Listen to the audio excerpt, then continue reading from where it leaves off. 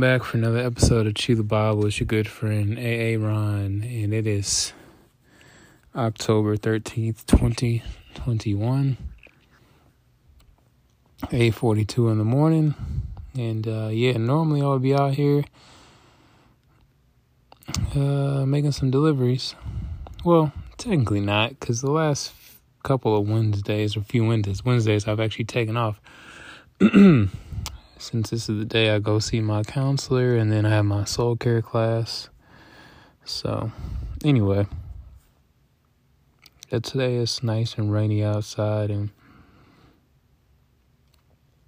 today was kind of, the beginning to it was a little different. I had to help my pops out, so I was like, you know what, let's go ahead and just take the day off. Plus, after last night, and I don't know, this is an interesting last night. I was like, you know what? And some emotions I'm having, very emotional this morning. So, yeah. And then, I have an interview tomorrow for this new job. I thought I was going to work at this one place, but it looks like I'm going to be working at this other place if it comes through. We'll see. So if all you prayer warriors, people out there who listen to this consistently, please pray for me on that. And I'm trying not to say I've been working on that. And let's get right into it. So we're in 2 Samuel chapter 22 and 21. There was these Gibeonites who were, how does the story go? They weren't Israelites, but they were a remnant of the Amorites. I got to go back and look at who all these folks were, because I get confused after a while, all these ites. And David wanted to know how he could make atonement for what happened to them. Apparently, Saul, during Saul's reign, he was bloodthirsty, and he ravaged and killed the Gibeonites, but there was a remnant left. So anyway, David wanted to make things right. And so he goes to them, asks them how he can make it right, and they ask for 7. They ask them, the request is kind of strange. They ask for 7 people from Saul's family.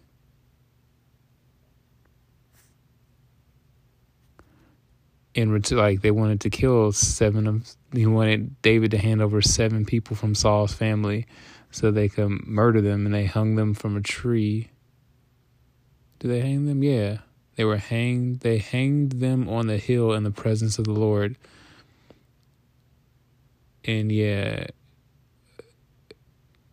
bunch of Saul's grandchildren were killed, except for there was a Mephibosheth, who was the son of Jonathan, who was tight with David. David allowed him to eat at his table.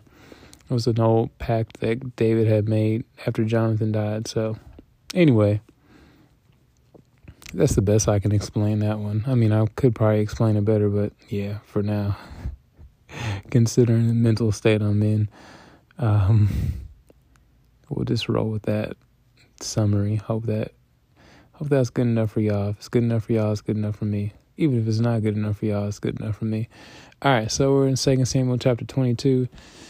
And this title is called, or heading is, David's Song of Thanksgiving. So David spoke the words of this song to the Lord on the day the Lord rescued him from the grasp of all his enemies and from the grasp of Saul.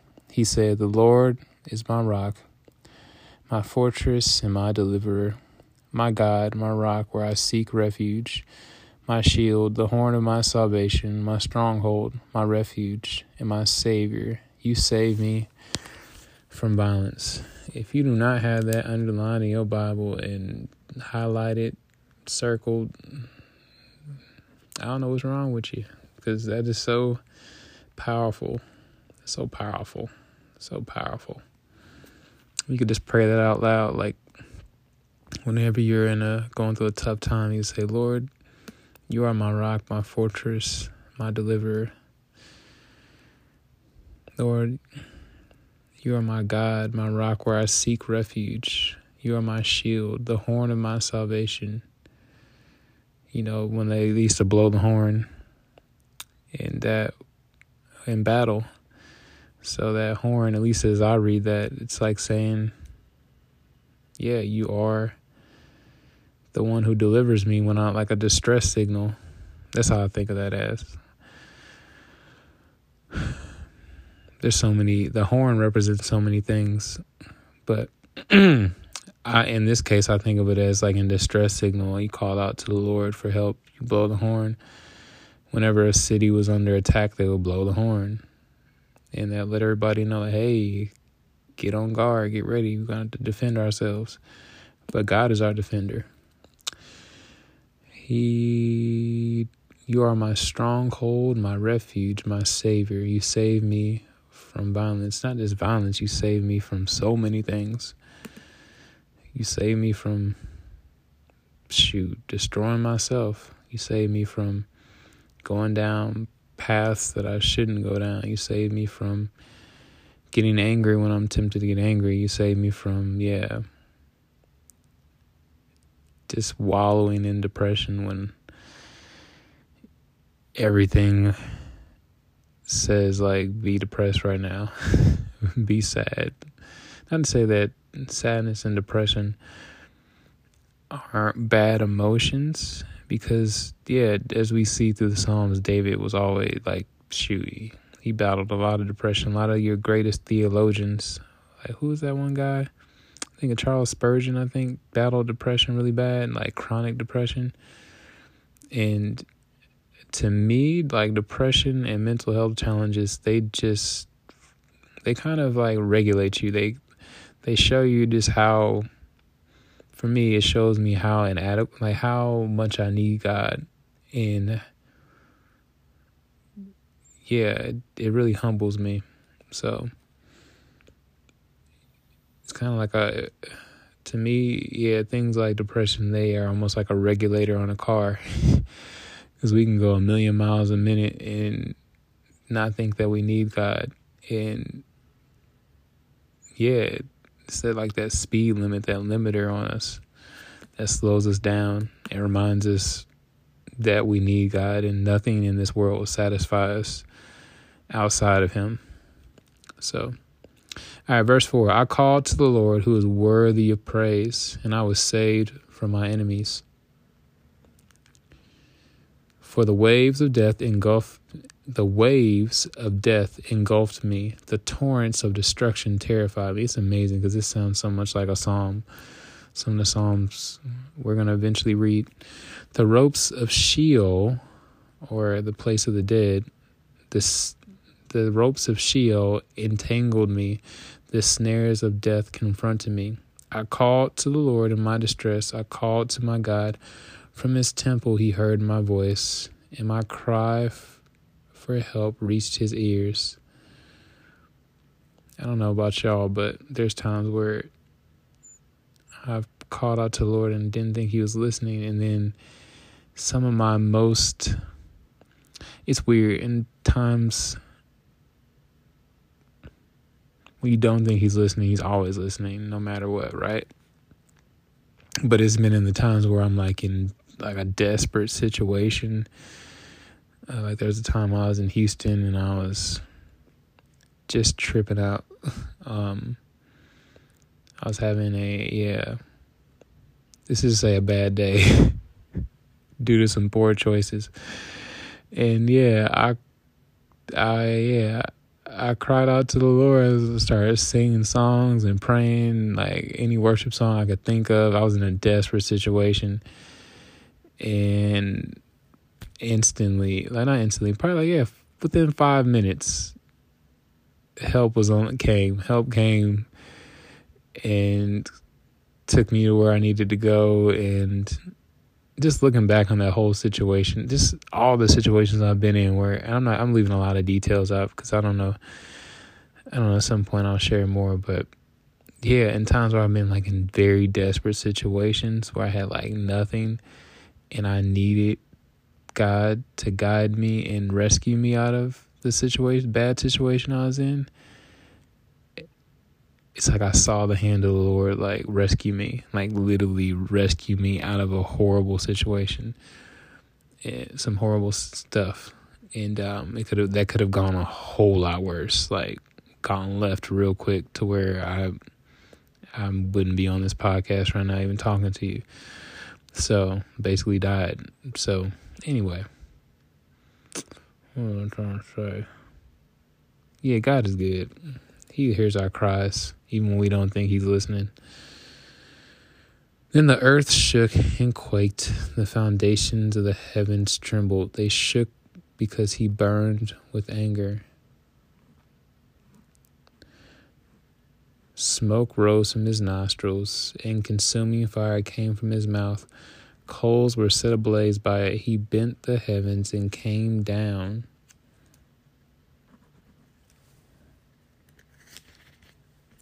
This is interesting. Let's keep going. This might be a long episode, just warning y'all, because I think this is a lot of verses. Yeah, this is 51 verses long. All right, let's keep going. Total darkness beneath his feet. He rode on a cherub and flew. Soaring on the wings of the wind, he made darkness a canopy around him, a gathering of water and thick clouds. From the radiance of his presence, blazing coals were ignited. The Lord thundered from heaven. The Most High made his voice heard. He shot arrows and scattered them. He hurled lightning bolts and routed them. The depths of the sea became visible. The foundations of the world were exposed at the rebuke of the Lord, at the blast of the breath of his nostrils. He reached down from on high and took hold of me. He pulled me out of deep water. He rescued me from my powerful enemy and from those who hated me, and they were too strong for me. They confronted me in the day of my calamity, but the Lord was my support. Yes, the Lord was my support. He brought me, this is so funny. He brought me to a spacious place. My old friend KB, that was one of her favorite things, one of her prayers, that God would bring her into a spacious place. Put her initials there. He rescued me because he delighted in me. Yes, the Lord delights in you, whether you feel like it or not. You have to put the emotions in the caboose and dwell on the truth. Yeah, as soon as I'm done with this podcast, I'm straight up. I'm going to have one of my, I don't know, I cry a lot. I'm going to have my, I cry more than Dick Vermeil. And I'm going to have one of my little crying sessions because, yeah, I'm dealing with a lot mentally and emotionally right now. So, but when I cry it out after I get off of this podcast, and for those of y'all that might be hurting, you have to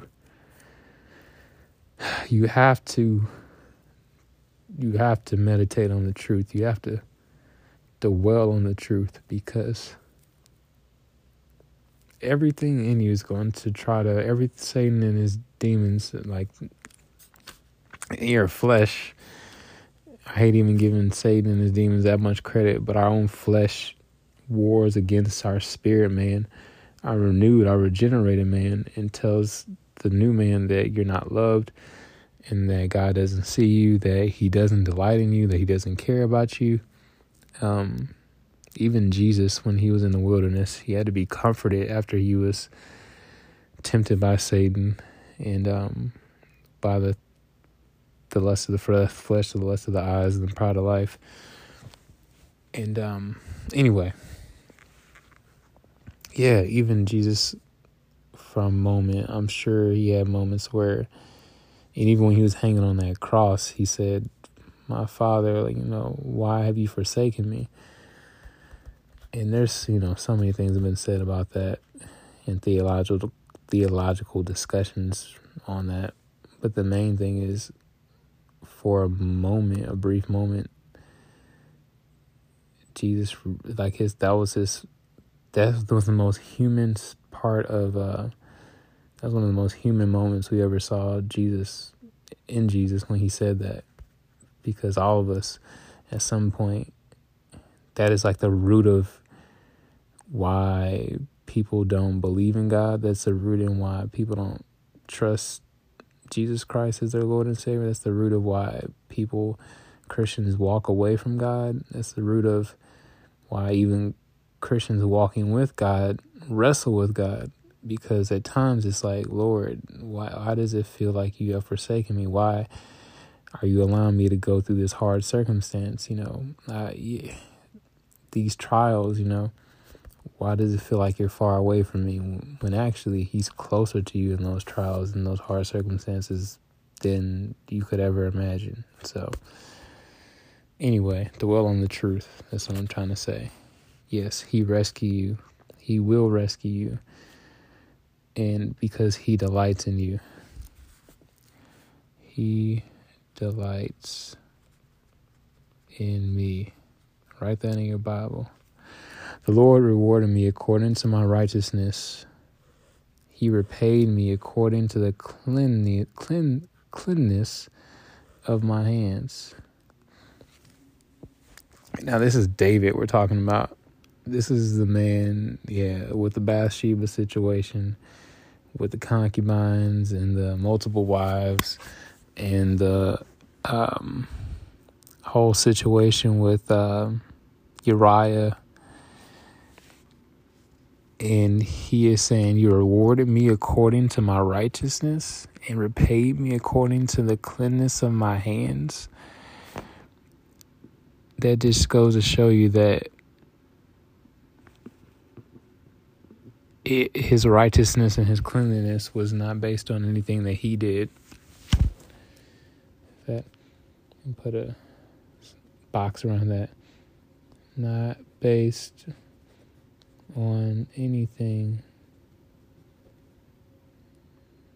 David did. Just like our righteousness is based on Jesus alone. All right, verse 22. For I have kept the ways of the Lord and not turned from my God to wickedness. Indeed, I let all his ordinances guide me and have not disregarded his statutes. I was blameless. My pastor always says God calls us to walk blameless, not imperfection, but blameless. Trying to constantly walk in perfection and do everything right can lead you to a spirit of religion. By walking blameless before the Lord, you realize that you mess up, that you say things you shouldn't, you do things you shouldn't. But it's like a relationship where you constantly, that no matter what, now I'm not saying just go and do whatever you want and just, blatantly sin and make, tell people off and do things we shouldn't do. I'm saying is like, that every time you resist the temptation to sin, that it's nothing but the Holy Spirit that empowers you to do that. And you're constantly asking for his help, and you're not trying to resist sin in your own strength. You're doing it in the power of the Holy Spirit. I hope that makes sense. And knowing that there's no accusation that can be placed against you that is credible, because Jesus Christ is your public defender. He's your attorney. He's your lawyer, that you keep on retainer. And every time Satan and his demons or your flesh try to come along and say, but you did that, but you did this, but And we live in a world right now, like cancel culture and all the things going on in the news. People are, sending emails they shouldn't have sent, doing things they shouldn't have, and getting fired for things that they did years ago. And in God's kingdom, in the court of public opinion, we're not blameless. We're constantly, how do I say it? Yeah, you're constantly made to feel guilty and are guilty. But in God's kingdom, when you have Jesus in your heart, you accept him as your Lord and Savior, he's your advocate. And anytime the court of public opinion tries to come along and say, but you said such and such, you should be punished, and you did that, and you did this, you did that. It's like, nope, I'm blameless before the Lord. I'm covered by the blood of Jesus. All my sins are separated as far as the east is from the west, and they've been blotted out. And so, once again, that doesn't give us, like Paul said, give us a license to just go do whatever we want. But it's like, you have a freedom in knowing that there's no accusation. You don't have to live in fear. You don't have to live in constant shame and guilt, because you're free from all of that based on what Jesus did on the cross. Anyway, I just love that word, blameless. Verse 24, I was blameless before him and kept myself from my iniquity. So the Lord repaid me according to my righteousness, according to my cleanness in his sight. With the faithful, you prove yourself faithful. With the blameless, you prove yourself blameless. With the pure, you prove yourself pure. With the crooked, you prove yourself shrewd. You rescue an oppressed people, but your eyes are set against the proud. You humble them. Lord, you are my lamp. The Lord illuminates my darkness. With that lamp word, it keeps coming up over and over again. In a personal revelation I had, where is it? Is it in Matthew about I should go there. The 10 virgins. It's in Revelation as well. The 10 virgins, and 5 of them had oil and 5 of them didn't. I can't wait to get to that. But when I think of that oil, I think of the Holy Spirit. Anyway, I'm looking forward to reading about that. But that lamp word comes up a lot. How the Lord is a lamp unto our feet, a light unto our path, that he leads us and guides us. Later, some scriptures we're going to read. One of the scriptures talks about how we are the light of the world. We're a city on the hill. Anyway, Lord, you are my lamp. The Lord illuminates my darkness. Yes, Lord. With you, I can attack a barricade, and with my God, I can leap over a wall. God, his way is perfect. The word of the Lord is pure. He is a shield to all who take refuge in him. For who is God beside the Lord, and who is a rock? Only our God. My strong refuge. He makes my way perfect. He makes my feet like the feet of a deer, and sets me securely on the heights. He trains my hands for war. My arms can bend a bow of bronze. You have given me the shield of your salvation. Your help exalts me. You make a spacious, there goes that spacious place again. You make a spacious place beneath me for my steps, and my ankles do not give way. I pursue my enemies and destroy them. I do not turn back until they are wiped out. I wipe them out and crush them, and they do not rise. They fall beneath my feet. You have clothed me with strength for battle. You subdue my adversaries beneath me. You have made my enemies retreat before me. I annihilate those who hate me. They look, but there is no one to save them. They look to the Lord, but he does not answer them. I pulverize them like dust of the earth. I crush them and trample them like mud in the streets. You have freed me from the feuds among my people. You have preserved me as head of nations. As a people I had not known serve me. Foreigners submit to me, cringing. As soon as they hear, they obey me. Foreigners lose heart and come trembling from their fortifications. The Lord lives. Blessed be my rock. As I'm reading this, I'm just thinking about Jesus like the whole time. It's like as though Jesus is talking, but it's David. I don't know. It's weird to read this because that's where my brain is going. God, the rock of my salvation, is exalted. God, he grants me vengeance and casts down peoples under me. He frees me from my enemies. You exalt me above my adversaries. You rescue me from violent men. Therefore, I will give thanks to you among the nations, Lord. I will sing praises about your name.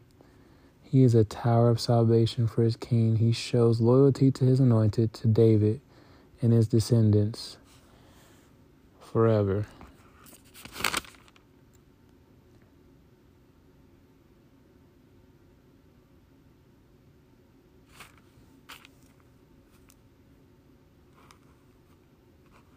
That was 51 verses. If David can write 51 verses thanking God, we got Thanksgiving coming up in November. I encourage y'all from this day forward, every day, at least write down one thing that you're thankful for the Lord that he has done in your life. And just meditate on it.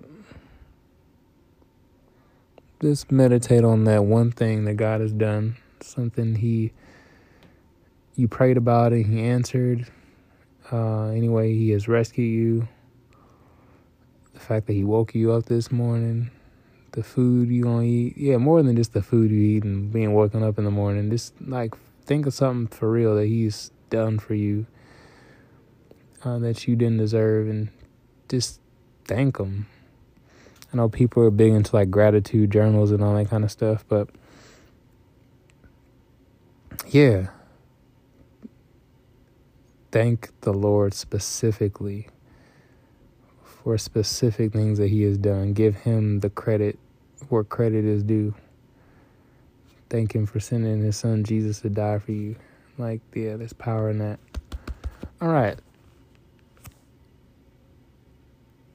Let's read these Tony Evans notes and keep going.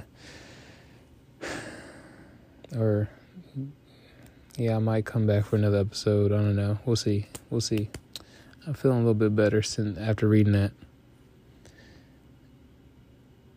Or a lot better, actually. Anyway. All right, David's song of praise in this chapter is virtually identical to Psalm 18. The final stanza ties God's attributes to the ways God had worked through them on David's behalf. God was David's protector, a shield to all who take refuge in him, as well as a rock in whom David could find protection. To underscore his point, David asked two questions in chapter 22, verse 32, to which he knew the answer. Who is God besides the Lord? And who is a rock? There is no solid and immovable rock like the Lord. God was the one who subdued David's enemies and delivered David from harm. If the kingdom of Israel looked to God as his tower of salvation, surely all of God's people should do the same. Here David seems to claim divine inspiration for his writings, an idea which is fully expressed in the New Testament, but which the Old Testament prophets claimed in many places when they said things like, "The word of the Lord came to me." The heart of David's reign is the Davidic covenant that will be fulfilled when Jesus Christ returns in glory to reign on David's throne in his coming millennial kingdom. That's in Luke chapter 1, verse 31 through 33. In contrast to God's faithfulness, the wicked are like thorns that are completely useless and are only good for the fire of God's judgment.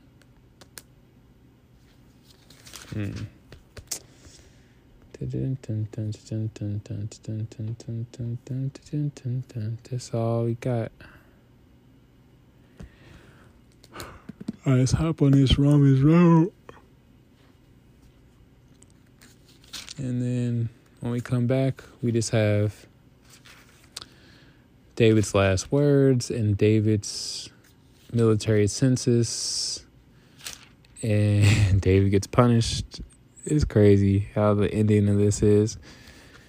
Yeah, because David took a census, an unauthorized census of the people, and yeah, God wasn't happy with that. Which will be interesting because I still don't fully understand what God was upset about in that situation and him taking a census. I guess because he didn't get God's permission. Anyway, yeah, it's gonna be interesting how we close out 2 Samuel. I wrestle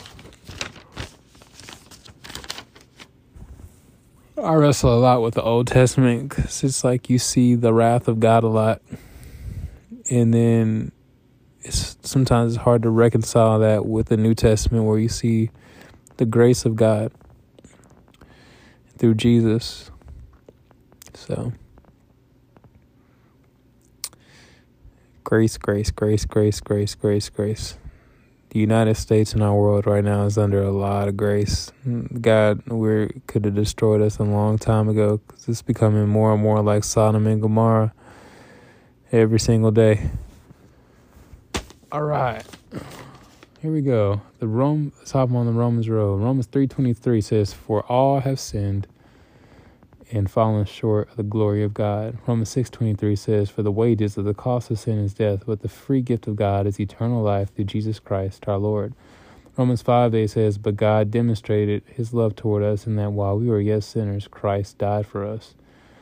Romans 10 verse 9 through 10 says that if we would confess with our mouth that Jesus is Lord and believe in our heart that God has raised him from the dead, we will be saved. For with our hearts we believe that we are in right standing with God, and with our mouths we confess that we have salvation, that we've been saved. And we go tell other folks about it. Romans 10:13 says that whosoever, everybody who calls upon the name of the Lord, they will be saved. You can simply say this prayer to ask Jesus in your heart, to say, "Dear God, I know I'm a sinner. I know my sin deserves to be punished. I believe Jesus Christ is the Son of God who died for me and rose from the grave. I want to turn from my sin and trust Jesus Christ alone as my Savior. Thank you for the forgiveness and everlasting life I can now have through faith in Jesus. In Jesus' mighty, precious name I pray. Amen." All right, y'all. I'm going to go cry these thug tears and pray. So I might be back, or might not be till later this evening. We'll see. But anyway, love y'all. Take care. God bless. And yeah, looking forward to the next closing out 2 Samuel. Deuces.